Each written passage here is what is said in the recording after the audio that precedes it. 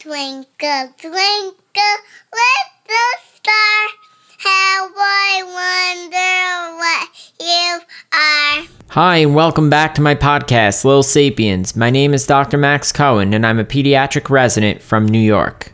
On today's episode of Little Sapiens, we're going to be talking about lead poisoning, and we'll be going through a Pediatrics in Review article that was published recently in June of 2021. As a parent, you might recall taking your child to the pediatrician, and as they were getting older, your pediatrician might have asked you a question that seemed a little silly. Where do you live? Do you live in a home or do you live in a building? When was your home or building built? Was it built before 1978? As a pediatrician, you might just be going through the motions of asking these questions, checking that box off the checklist.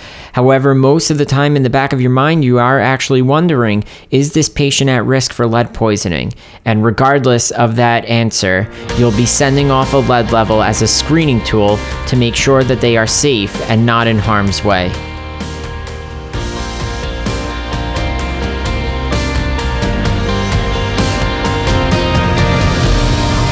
So as a brief introduction to this topic of lead poisoning, before we even go through the motions and really follow the rubric that was set here in this Peds in Review article, I want to start by saying that the reason why lead poisoning is so important as an introduction is because it has many effects in the body.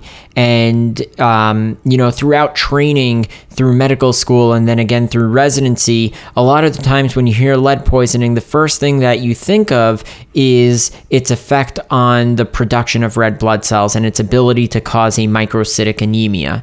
And so I want to make this point clear from the outset, and that is that lead poisoning, yes, it does affect the RBC production and will cause a microcytic anemia. However, lead poisoning has many other effects on the body because of its ability to bind to proteins and compete with other chemicals in the body or other electrolytes in the body. And so by that process, it's not just affecting RBC production, the production of red blood cells, but also affecting other proteins and other enzymes that are essential to life and homeostasis.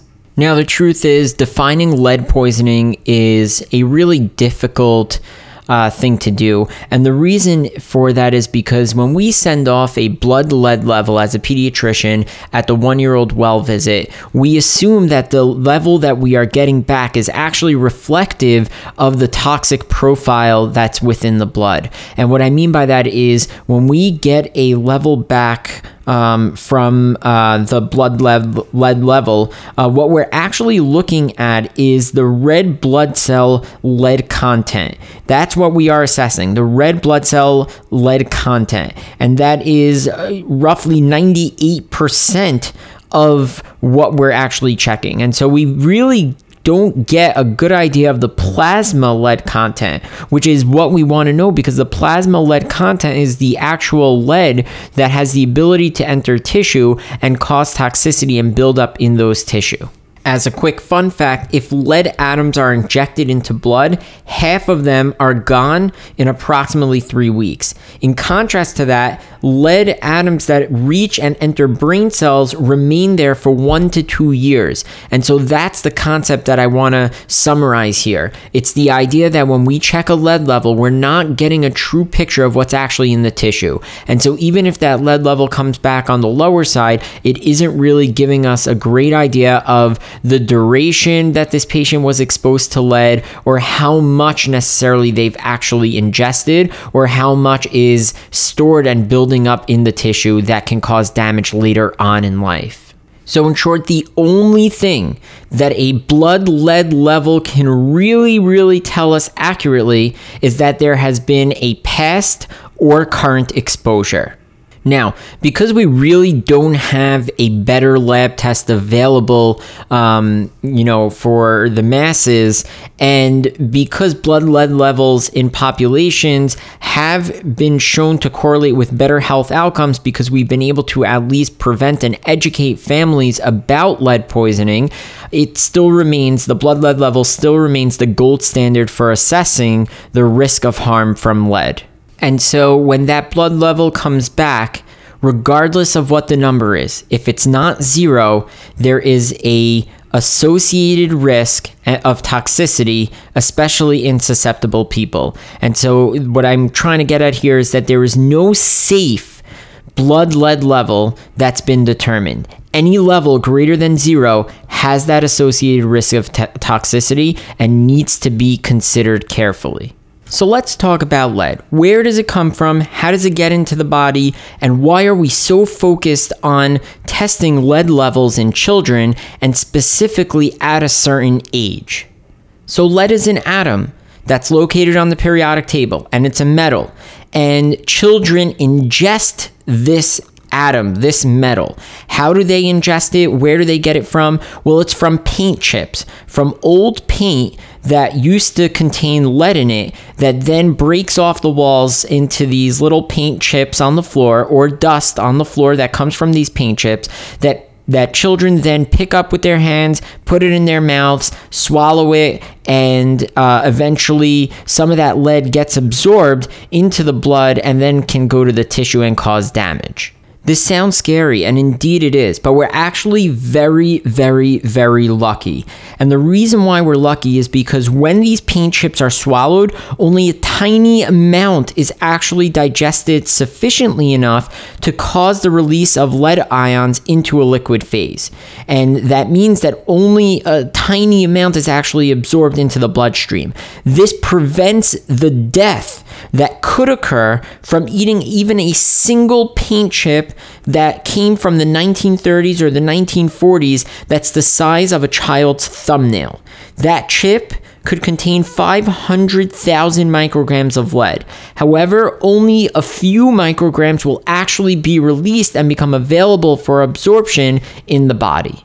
If you're a science geek like I am, you might be asking yourself, I don't understand how lead atoms can actually fit into cells. And the reason why people might ask that question is because lead atoms specifically have an atomic weight of approximately 207. And comparing that to calcium, calcium has an atomic weight of approximately 40.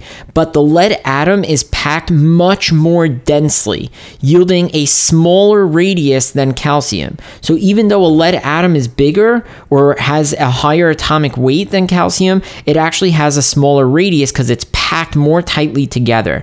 And because it's packed more tightly together, it easily can swift and slip its way through calcium channels to enter cells. Why do I care? Because within cells, lead is able to move around the cytoplasm and the nucleus.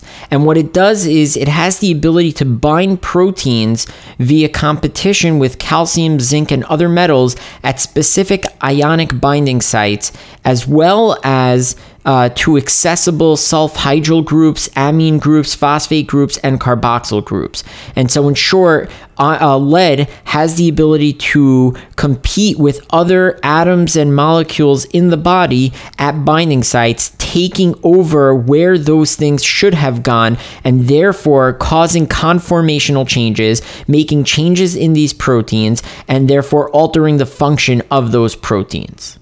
One example of this is with calmodulin, a critical protein that normally binds calcium, and it normally, through this, activates the protein, making it capable of multiple downstream actions. But if lead were to bind to calmodulin, it affects its ability to then go ahead and lead to multiple downstream actions, essentially preventing the protein calmodulin from doing its actual role in the body. So that's lead's ability to affect function. But lead is best described in its ability to impair the heme pathway, the production of hemoglobin. However, heme is actually not only a part of hemoglobin, it's also an essential component of the cytochrome P450 enzymes. And those are engaged in steroid genesis, vitamin D metabolism, detoxification in the liver, as well as fatty acid metabolism. And so this is the point that I was getting at in the introduction. We often think of lead as being that atom, that metal that affects heme production. And it's true, it does affect hemoglobin production, but it's not the only thing that it affects. And if it has the ability to affect the cytochrome P450 enzyme pathway, that is, it's critical, because the P450 enzyme pathway is crucial, and it's distributed in nearly all cells of the body. And specifically, there are 3 enzymes out of the 8 in this pathway that are susceptible to lead inhibition. One of those enzymes happens to be ALA dehydratase, which is ALA aminoleuvolinic acid dehydratase, and that is a major enzyme in the pathway of hemoglobin production that lead has the ability to bind to in erythrocytes, and it's very sensitive to lead, and therefore prevents the pathway production of hemoglobin. And by the way, it's not just the production of hemoglobin that we're worried about here, because by inhibiting ALA dehydratase, you're causing a buildup of the molecule that comes before ALA dehydratase enzymatic pathway, and you're causing a buildup of ALA, alpha aminoleuvolinic acid. And so when you're causing a buildup of the aminoleuvolinic acid, you're essentially causing a buildup of toxicity. And we see this with congenital deficiencies of ALA-D, which is, for example, in certain porphyria syndromes. And you can get an excess of this enzyme substrate, which may be toxic. Of note, it typically takes a blood lead level of at least 10 micrograms per deciliter to actually inhibit this enzyme's function enough to raise the concentration of the aminoleuvolinic acid. And we can talk about this effect of lead affecting the heme pathway in another area of the pathway, which is its ability to affect and block the enzyme ferrochelatase, and that's the last enzyme in the heme pathway.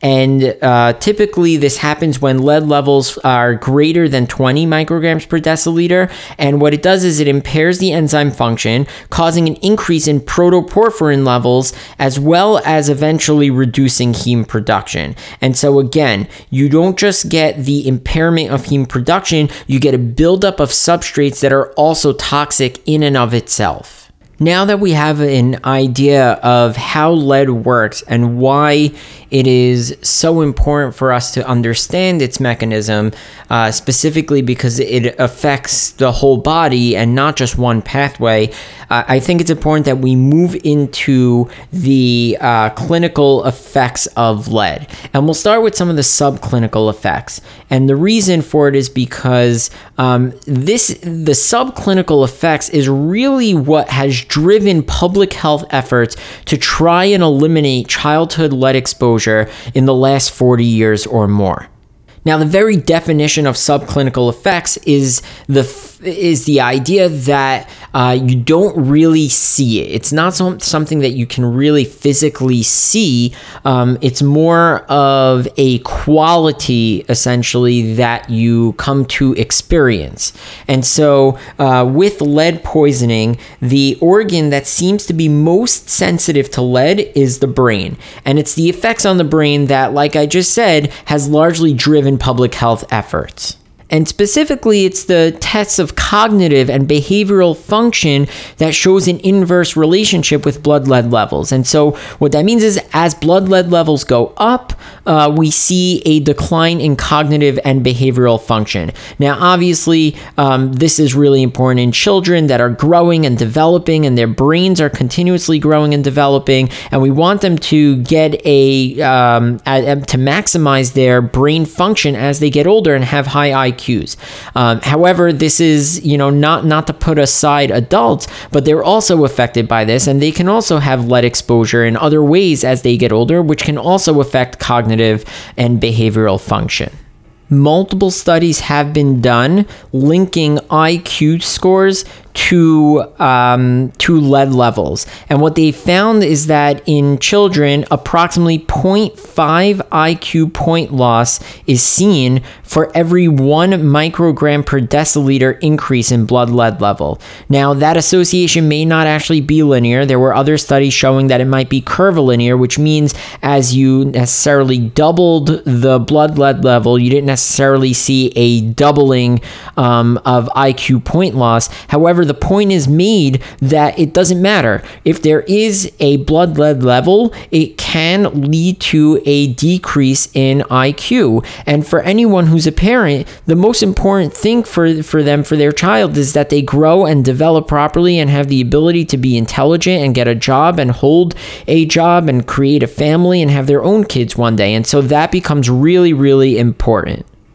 Other subclinical effects of lead include the inhibition of erythropoiesis, of which we've said already, the blocking or inhibition of production of red blood cells, and that could be due to the ability to reduce the production of EPO in the kidneys. It also, at high lead concentrations, affects red blood cell survival, which could be shortened. There could be renal impairment, which can eventually cause gouty nephropathy. There could be diminished GFR, glomerular filtration rate, and also the development of Fanconi syndrome. In addition, lead can also affect spermatogenesis, the production of sperm, where you can have reduced number of sperms, and you can also have less motile sperm. So you see that lead really can affect many organs in the body, and it seems that no organ is free of lead effects. Moving on to the clinical effects of lead, and we're really going to start at the worst because, like I said, it's the worst that we're afraid of, and that's what's led to the major public health efforts to eliminate childhood lead exposure. And so we'll start with encephalopathy, seizures, and death. And typically, you'll rarely see that reported at blood lead levels that are less than 100 micrograms per deciliter in children. However, you need to keep that in mind. Yes, it's not going to happen, or it's rare that it would happen less than 100.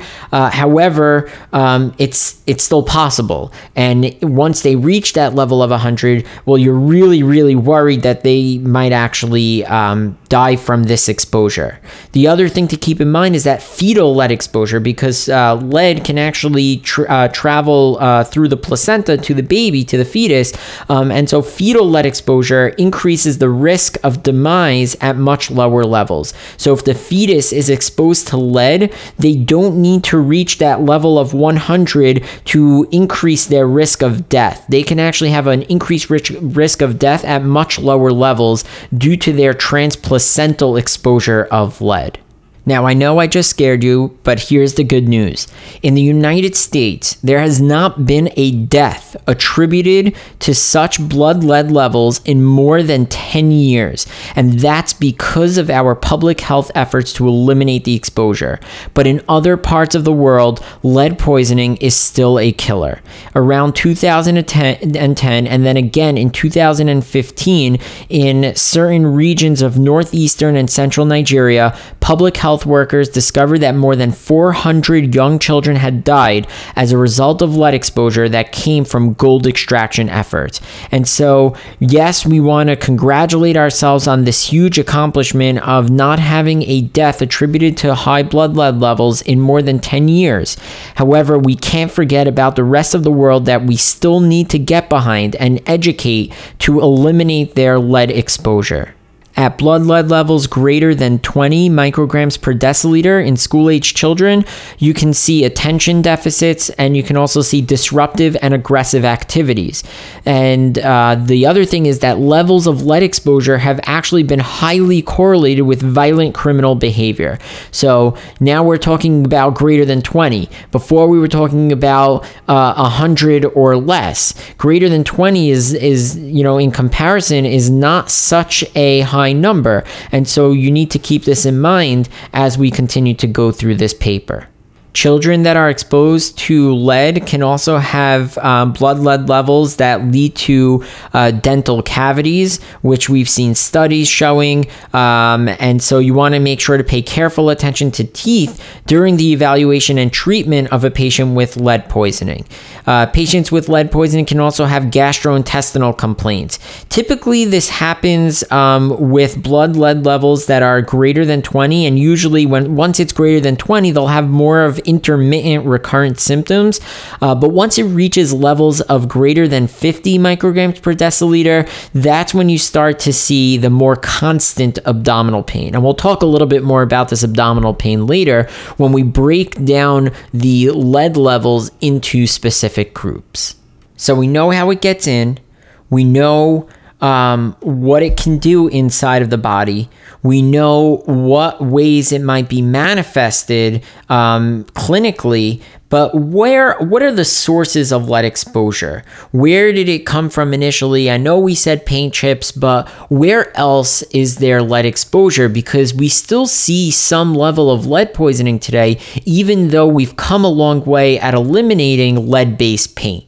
So despite our efforts to eliminate lead-based paint, because lead-containing paint was highly promoted and used in the United States, especially during the first half of the 20th century, the legacy of lead poisoning continues to the present day. And that's because we still have these same sources of lead exposure until today. The United States did not set national limits until 1978.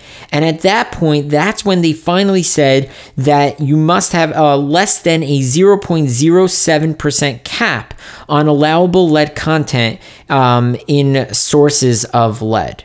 So that's where that 1978 number comes from. When you go to the pediatrician, or if you are the pediatrician, and you're asking the question about the home or building and when it was built before or after 1978, it comes from this fact that the United States did not set national limits until the year 1978.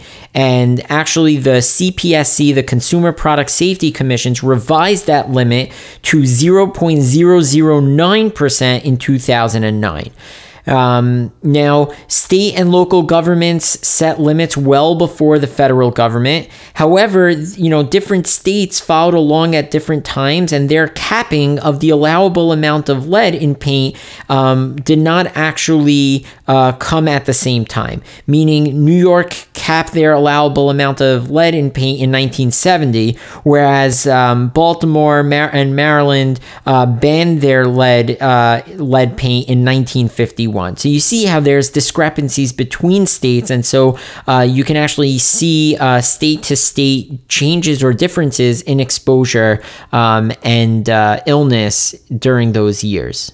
Now, even those laws that were put out to limit the lead content in paint, these laws were they only applied to lead paint that was in households for household use, but there was no such limit that was actually imposed on schools, and this created a problem. For example, New York City Department of Education continued lead paint applications until 1985. And not so long ago, in 2019, this was uncovered when a reporter was visiting his child's first grade class and found paint chips on the floor next to a rug that she sat on. And looking up, he saw a crack under the windowsill, had the paint chips analyzed, and found that they were highly leaded.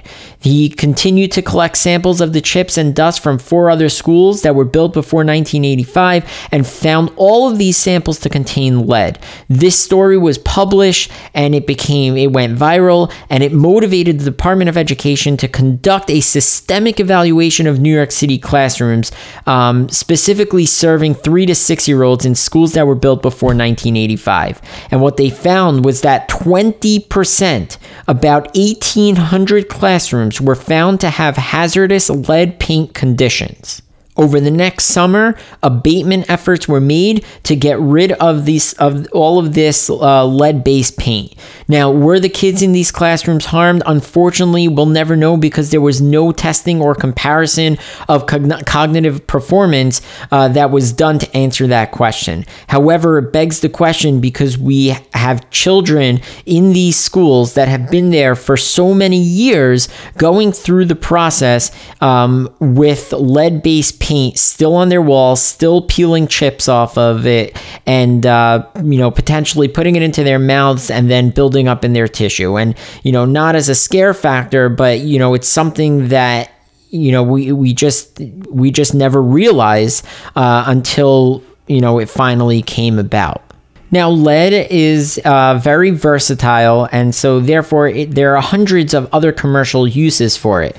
So lead used to be found in certain types of gasoline.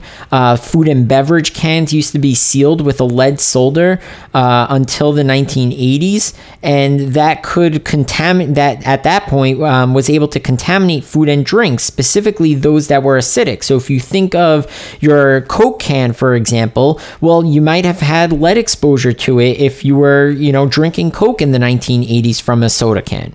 And even today, there are product recalls all the time. Specifically, these are products usually that are imported, but it can be in contaminated foods, especially spices. It could be in pottery, cooking utensils, traditional medications, jewelry, cosmetics, toys, crayons, cable sheathing, pipes, furniture, and so much more. Another interesting example is lead in water, and this resurfaced as a concern in 2014, again, not so long ago.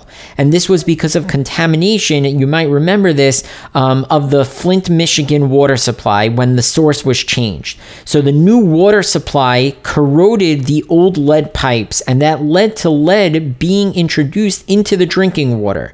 Similar to paint, lead pipes were extensively promoted for water company use back in the day. Specifically for main pipes from water treatment plants, leader pipes connecting water mains in the streets, and pipes within buildings and homes. Pipe connections used lead solder.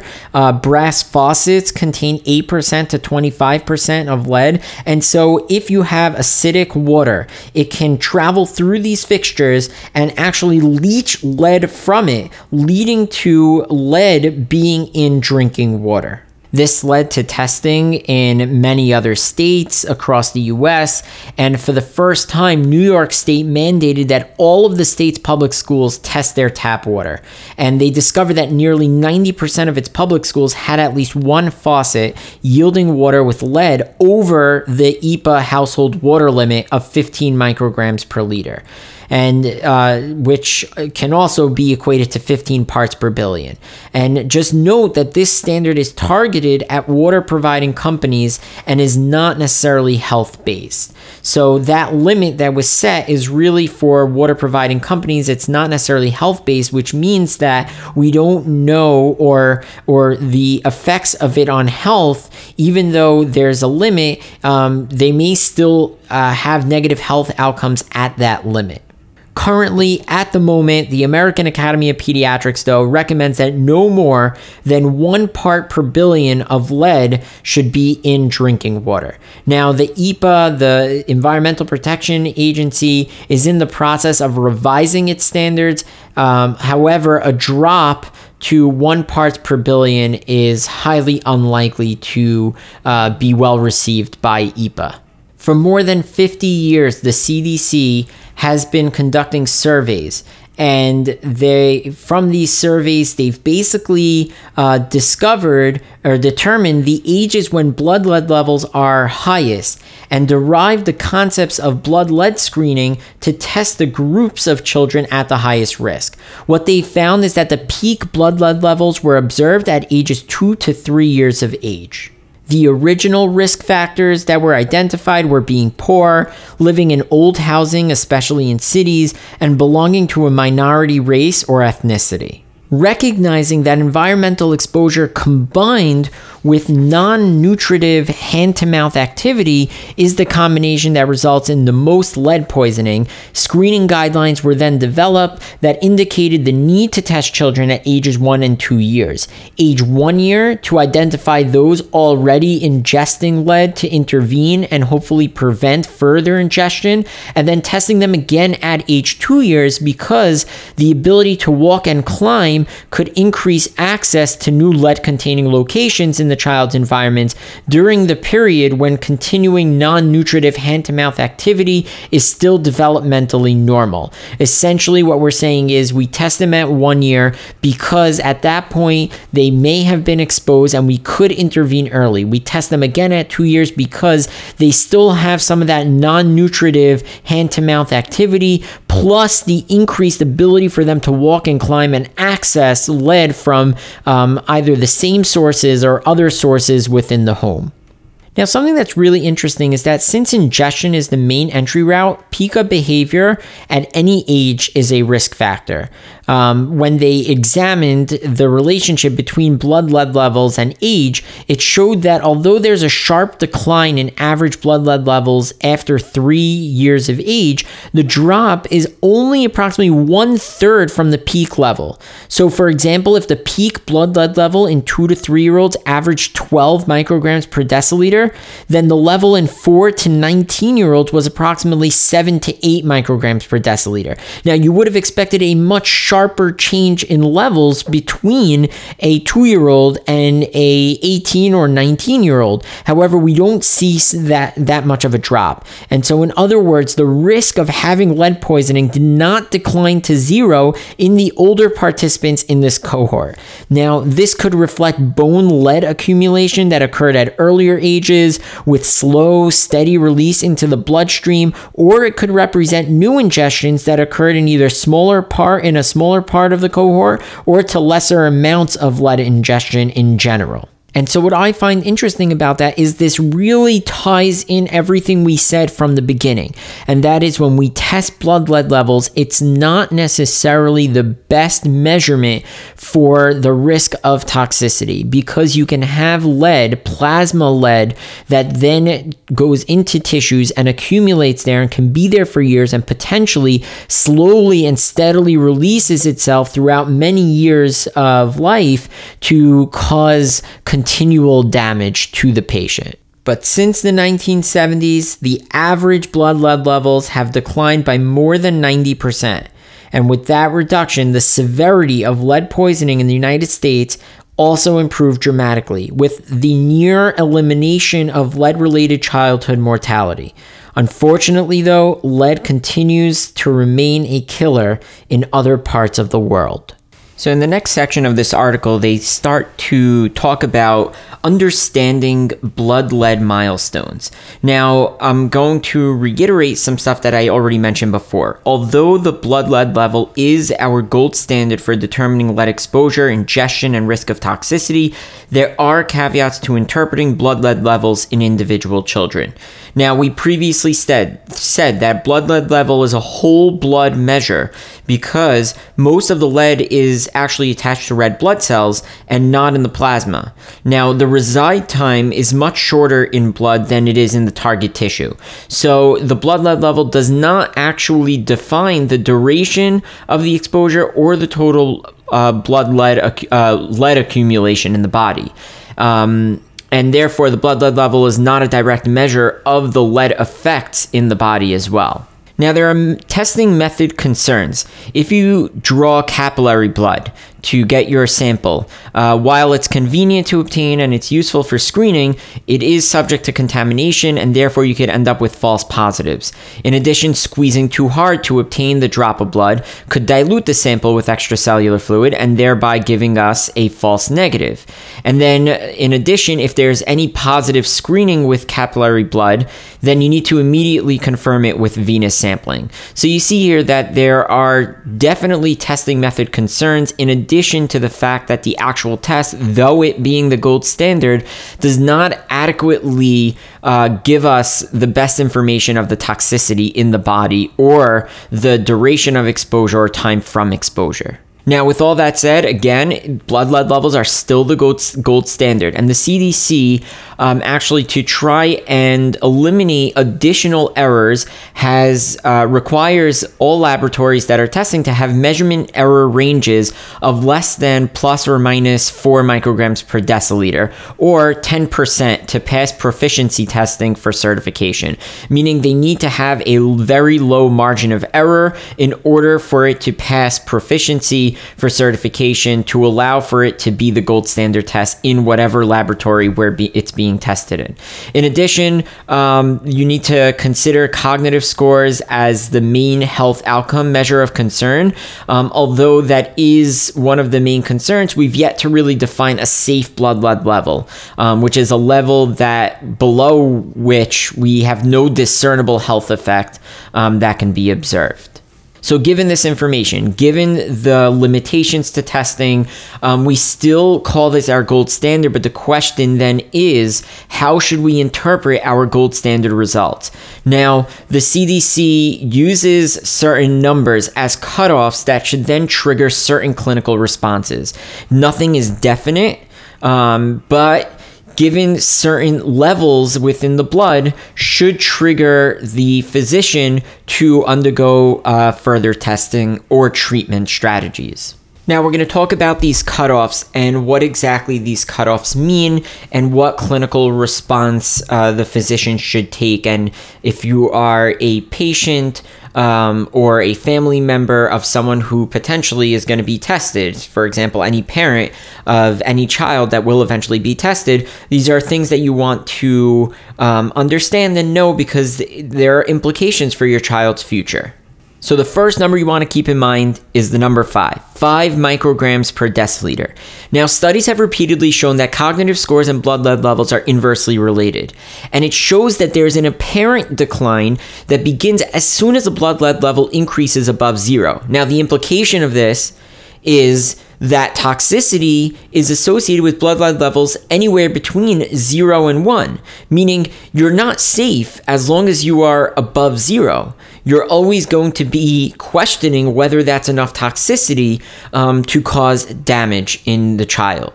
Now, that threshold, it's not exactly, accurate because we haven't been able to accurately study it. However, it begs the question, if we're not sure in the absence of a defined toxicity for blood lead level threshold, when should we intervene and treat this child? Now, here is one of the most important statements I'll probably make in this podcast. In 2010, the NANES cohort that included blood lead level data collected from children 1 to 6 years of age showed that the top 2.5% of the distribution had a blood lead level of 5 micrograms per deciliter or greater. What that means is the top 2.5% of the bell curve, the highest portion of the bell curve in children 1 to 6 years of age had a blood lead level of 5 or greater. What that meant in that time frame, this is going back now to 2012, if we were to offer healthcare resources for the population in this tail of blood level distribution curve, that would mean that 500,000 U.S. children would be eligible for public health and medical intervention nationwide. Now, the reason why this is important is because in 2016, a new NANES cohort found that the 2.5% level had declined to 3.5 micrograms per deciliter, which means we are now looking at a lower threshold. Whatever that threshold means in terms of toxicity, regardless of it, we have lowered the bar here. And because we've lowered the bar, that means that more children are being affected. And so even though the CDC hasn't adjusted its intervention level as of April of 2021, we expect that in the near future, the intervention level will not be at 5. 5 will not be that first number anymore. Rather, it might be somewhere closer to 3.5. An interesting phenomenon occurred after the CDC declared 5 as that magical interventional level number, and that is that even though this number was based on a cohort that was representative of young American children in 2010, like we just said, children 1 to 6 years of age, this number of 5 was actually extrapolated as the intervention threshold to kids of all ages and was then adopted by other countries around the world. Now, even though this information is already out of date based on the newer 2016 data, it does remain the value that drives clinical and public health efforts for people far beyond the database from which it was derived, which means we are using a number based on a small population, a cohort study of children of a specific age group, and using that number for a larger amount of people. Now, that might mean that we're capturing more people because we're applying it as a threshold to everyone, but it can also mean that because we're using this number of 5, we're also missing the toxicity in people that have numbers below 5. So that is something that's really interesting and something to keep in mind as we move forward with new data coming out. The second number, 20. 20 micrograms per deciliter. So when is lead poisoning considered a clinical disease? The main symptoms of abdominal pain, constipation, inability to concentrate, and disruptive behavior seem to be associated with blood lead levels greater than 20, which is why 20 has become the number of which we typically call it a clinical disease. Now, these symptoms are certainly not lead specific, and they actually can occur in children with lower lead levels as well. But the frequency of such complaints of abdominal pain, constipation, inability to concentrate, disruptive behavior, it all seems to be higher in children with blood lead levels greater than 20 micrograms per deciliter. Number 3 is 45 micrograms per deciliter. Chelation treatment. The use of drugs to bind lead is indicated for children with levels that are greater than or equal to 45. So 45 is your magical treatment number. Above this level, above 45, chelation markedly enhances lead excretion in most children. It really helps to get rid of the lead. Now, the aim of chelation is to prevent further toxicity, at least from removed lead atoms, which would also be ideally associated with recovery. However, the currently available drugs are really not that effective in removing lead from children with lead levels that are less than 45. Now, chelation does reduce the blood lead level at any level in the body. However, it has not really been shown to be effective at levels below 45. And, you may jump to the conclusion and say, well, who cares if it maybe helps, maybe it doesn't. Shouldn't we just give all kids this chelation therapy, whether they're at 45 or less? And the answer is no, because not only may it be ineffective, it may actually cause some harm. And we'll talk about the harm that can potentially come from chelation therapy when we move into treatment. Number 4, 70 micrograms per deciliter. Now, the addition of a second chelating agent with a different toxicity profile allows more rapid removal of a greater amount of lead. In the United States, where chelating agents have been readily available, 2 drugs are used for children with blood lead levels of 70 micrograms per deciliter or greater.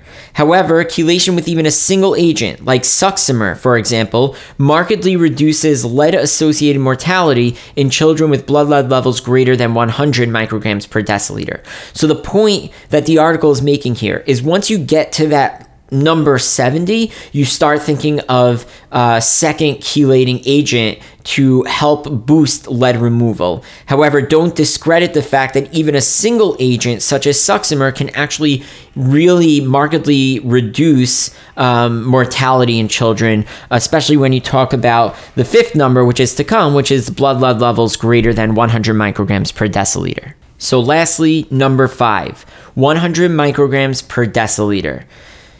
The risk of lead encephalopathy and death increases at blood lead levels that are greater than 100 micrograms per deciliter, although there are rare reports of encephalopathy occurring at lower levels.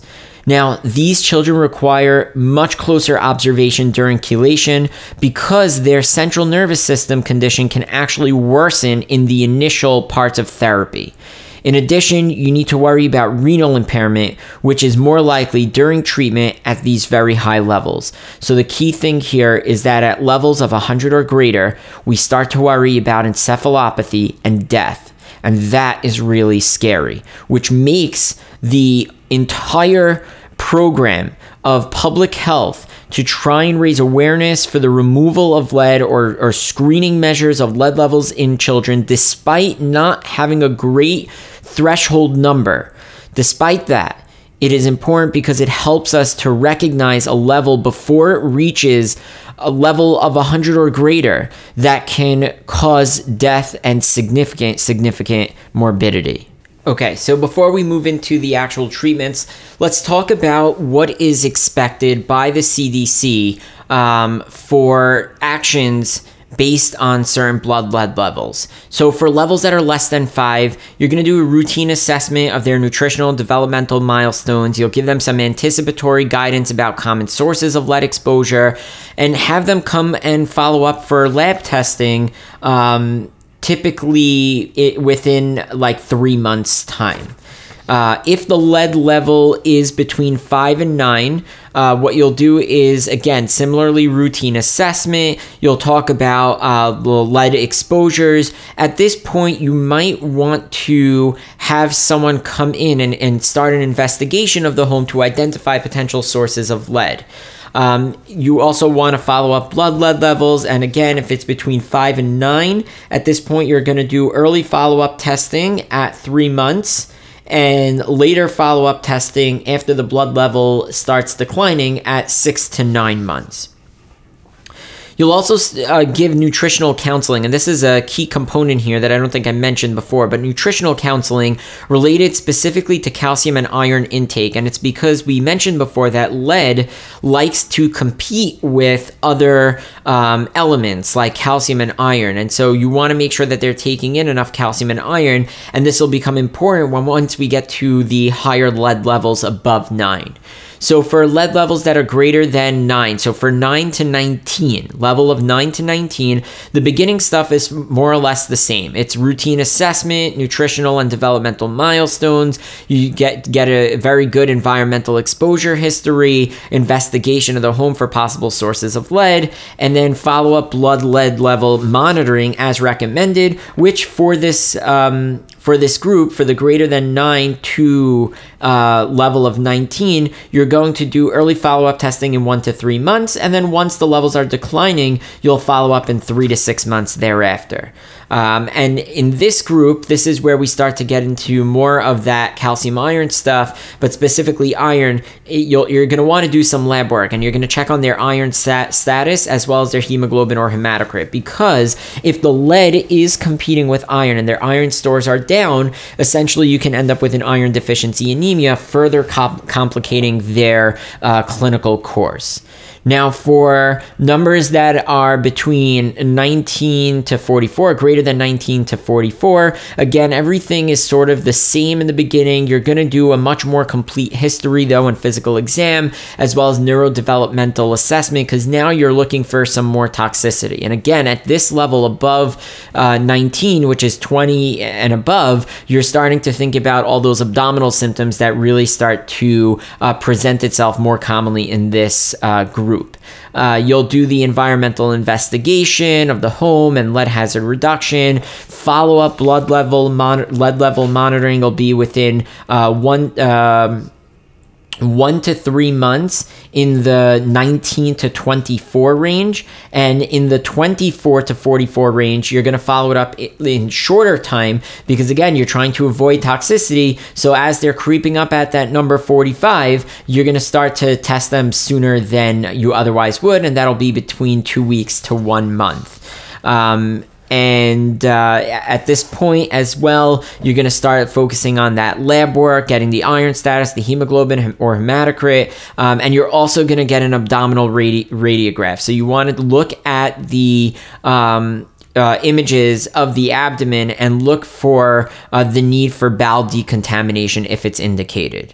Now, for numbers greater than 44 to a level of 69, again, everything in the beginning is going to be the same. Your follow-up at this point for a blood lead level, since it's greater than 44, is really going to be as soon as possible. And that's because at this point, you're really starting oral chelation therapy. So you start the therapy and you repeat as soon as possible. You're going to get the lab work, of course. You're going to get the abdominal radiograph. And in addition to starting chelation therapy, you're going to talk with a medical toxicologist or pediatric environmental health specialty unit.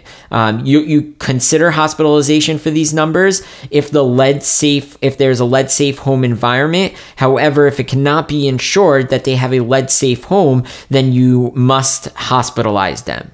And then, of course, lastly, for numbers that are greater than 69, this is going to be our most critical. Obviously, 100 is our most critical in terms of morbidity and mortality, but above 69 is where we especially get scared and we start to give second chelation therapy treatments. And everything, for the most part, is going to be the beginning and the same. And you'll follow up nearly immediately after, or routinely after starting your chelation therapy, and you'll get your abdominal radiograph. And these children will most definitely be hospitalized and monitored very, very carefully. Treatment. So when it comes to the treatment of lead toxicity or lead poisoning, there are 4 steps. Now, the first few steps are going to apply to any sort of lead exposure. But even before we get to toxicity, we need to talk about prevention. So step 1 is primary and secondary prevention. Preventing before the risk is there, and prevention once you already have the risk there and you've identified a child as already having lead toxicity. So primary prevention, this goes in the way of removing paint surfaces that contain lead in it, and removing any sort of foods from the home that contain lead in it, understanding what amount of lead is allowable in certain products. So for example, bottled water is allowed 5 parts per billion, candy is allowed only 0.1 parts per million, and juice is allowed, the limit is 50 parts per billion. So there are differences amongst different items as to what the maximum amount is. Tap water that contains more than 15 micrograms per liter of lead requires further investigation to determine the source of water contamination.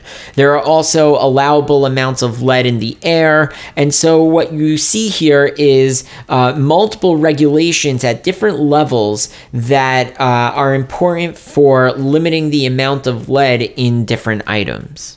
Secondary prevention comes in the form of sending a sanitarian to the home to investigate sources of exposure, which often begins with conditioning of the painted surfaces. Now, they can use X-ray fluorescence instrumentation to allow rapid assessment of presence of lead on surfaces such as walls. They'll collect dust samples. So there are a lot of different ways that once you know there is an exposure, it's all about trying to figure out where that exposure is and abating it immediately so that the patient and their family can move back into the home, especially when it's a high level of exposure. Step 2 is eliminating non-nutritive hand or object-to-mouth behavior.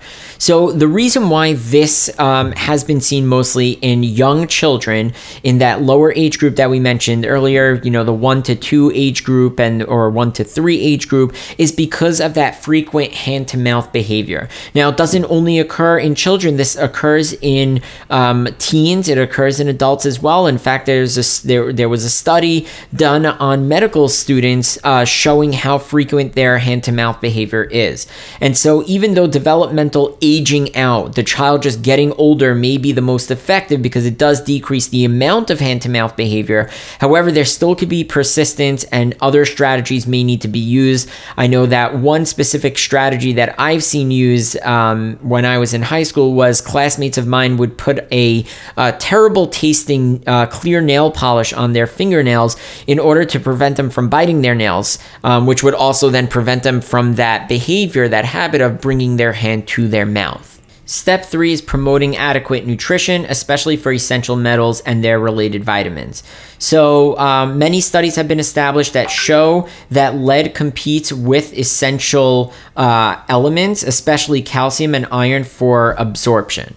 Now, because of that, you're going to want to correct any deficiencies. However, once you correct these deficits, continuing to prescribe replacement dosages of calcium or iron doesn't seem to have any further substantial effect on blood lead levels. So at that point, once you correct any deficits, the normal daily requirements seem to be sufficient. To absorb calcium, you might need some vitamin D. To absorb iron, you may efficiently from non-meat sources, vitamin C is also helpful. So you want to think of secondary stuff as well, not just the stuff that's deficient, but the stuff that can help with the absorption of those things that are deficient. And lastly, step 4, which is chelation therapy. Now, treatment is guided by the blood lead level, as we've already mentioned. At levels greater than 45, we initiate chelation therapy. We asked the question before, why don't we give chelation to blood lead levels that are below 45 if sometimes we see cases of toxicity, of significant toxicity, presenting itself in lead levels that are less than 45, if potentially it can help prevent getting to above that lead level or prevent significant morbidity or mortality? And the answer is because none of the chelator therapies that we have are specific for lead. Essential metals can also be removed in greater amounts in children with lower blood lead levels, which would be a detrimental effect. So, for example, chelation therapy can help remove zinc, leading to zinc deficiency, which can impair growth and maturation, and it can also lead to iron deficiency, which contributes not only to anemia, but also to cognitive impairment. So therefore, we do not really have an effective and safe chelating agent for children with blood lead levels less than 45. Above 45, yes, we're going to take the risk. Of course, we're going to make sure that we are monitoring for the iron deficiency and the zinc deficiency, but in the levels that are less than 45, where the morbidity and mortality is just not as high, the question you have to ask is it worth it? Do the risks outweigh the benefits of the medication? And what we have seen is that it doesn't. There are older chelation therapies that we no longer use, and that is BAL, or British anti-Lewisite, which is no longer in use because it requires deep IM injections every 4 hours, typically with 2 injections at a time for 3 to 5 days. It's toxic and its odor is nauseating. There's a second drug that we rarely use anymore, and that's penicillamine. The advantage is that penicillamine is taken orally. However, it's a weak chelator, and it also has a very high toxicity profile and requires months of treatment, as well as it removes essential elements, which we just discussed is extremely important. So the medications that we have available today that are typically used are calcium disodium EDTA, which can be given intravenously or intramuscularly, so IV or IM, and it has limited and reversible toxicity when it's given properly to control the rate of delivery and prevent extravasation. It's usually given as the calcium salt. Giving Na2-EDTA can precipitate hypocalcemia. So we make sure to give calcium with it so that we don't end up with hypocalcemia. Now, the most widely used drug, which is also happens to be the newest drug, is Suximur. Suximur is a congener of BAL and is administered orally. And it has an excellent safety profile. It's compared with most of the other agents as being less expensive, and it is also comparable to the calcium N2-EDTA because of the fact that it requires typically a 5-day course. For patients with blood lead levels that are greater than 70, both drugs are typically used together. That's the Suximur and the calcium Na2-EDTA, with Suximur replacing the earlier use of BAL in this regimen. Now, historically, a dose of the BAL was given 4 hours before the initiation of calcium Na2-EDTA treatment because it seemed to support the brain better for severely lead-poisoned children. And so, therefore, since Suximur is a congener of BAL, it can similarly be given first as a, in quotations, head start drug in the current regimen. Once you start treatment, it's important to understand that there is going to be residual lead in the body after chelation, especially in the skeleton. In addition, blood lead levels rebound over the subsequent weeks to months. However, it rarely reaches the pre-chelation levels. If that does occur, then you need to consider new ingestions that took place. Now, the current drugs in use do not remove substantial amounts of lead in children with pre-treatment lead levels less than 45 for the reasons that the reason why it doesn't remove substantial amounts is a little unclear, but it likely may be due to competition, and so we worry about those deficiencies in other essential metals like we've discussed earlier. So the next question to ask is, aside from enhancing lead excretion, because it's great, we get it out of the body, but does chelation actually improve outcomes? So earlier on, we might have noted that blood lead levels and allodehydratase enzymatic activity are inversely related. And recall that allodehydratase is the enzyme or one of the enzymes that's required for heme production. Now, as BLLs go up, ALLO-D goes down. ALLO-D activity goes down. As BLLs go down, ALLO-D activity rises. Now, if there is rebound BLLs, then ALLO-D's activity is going to decline again. However, on the other hand, the other enzyme sodium that we mentioned earlier, which if it declines can lead to high levels of protoporphyrin. That level will continue to fall after chelation even when there's a rebound, which means that chelation does a really good job at increasing heme production and causing a more permanent effect of reducing the toxicity of metabolite buildups. At very high blood lead levels, chelation is associated with a marked reduction in mortality, and unfortunately, there are no controlled studies showing cognitive improvement after chelation at lower levels. So while we see significant improvements at higher levels, we really don't have any controlled studies showing that cognitive improvement actually gets better after chelation for lower levels.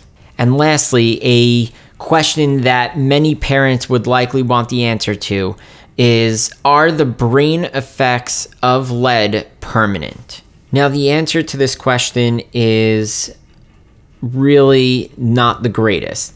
And the reason for it is because it seems like we should have an improvement in brain function where the lead level toxicity in the brain is not permanent. And the reason why it seems like we shouldn't have permanence is because we know that the heme pathway, which occurs in brain cells just like in other cells of the body, is improved once we reduce those blood lead levels, and you kind of get a reversal and return to regular activity. And so you would expect improvement in function occurring there as well.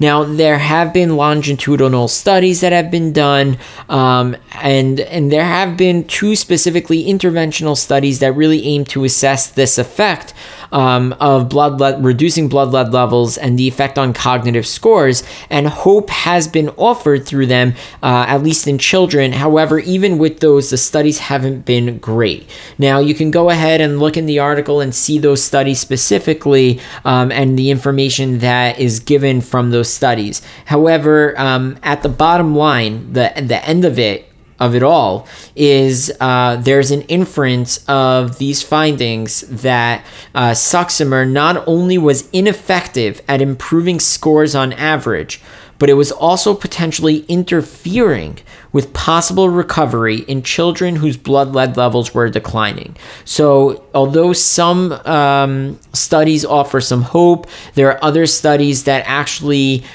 seem to allow for inferences that the treatment with Succimer not only doesn't improve IQ scores, however, it may actually interfere with IQ score recovery in children whose blood lead levels were declining. And so it's unclear as to what the answer to that question is. And for that reason, the public health aspect of trying to prevent lead toxicity becomes continuously more and more important.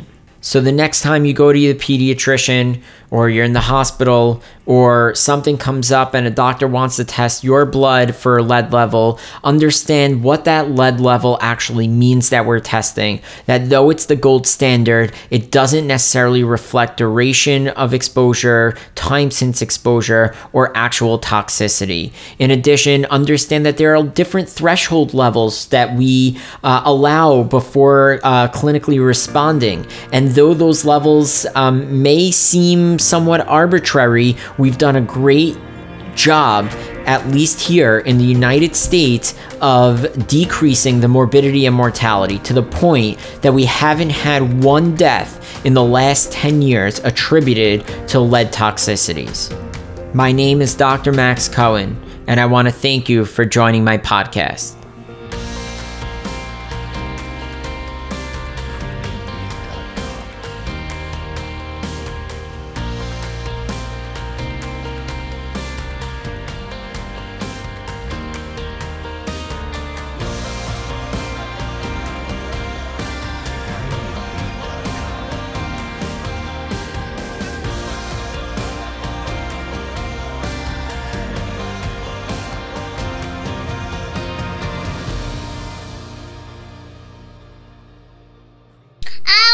Above the world so high, like a diamond in the sky.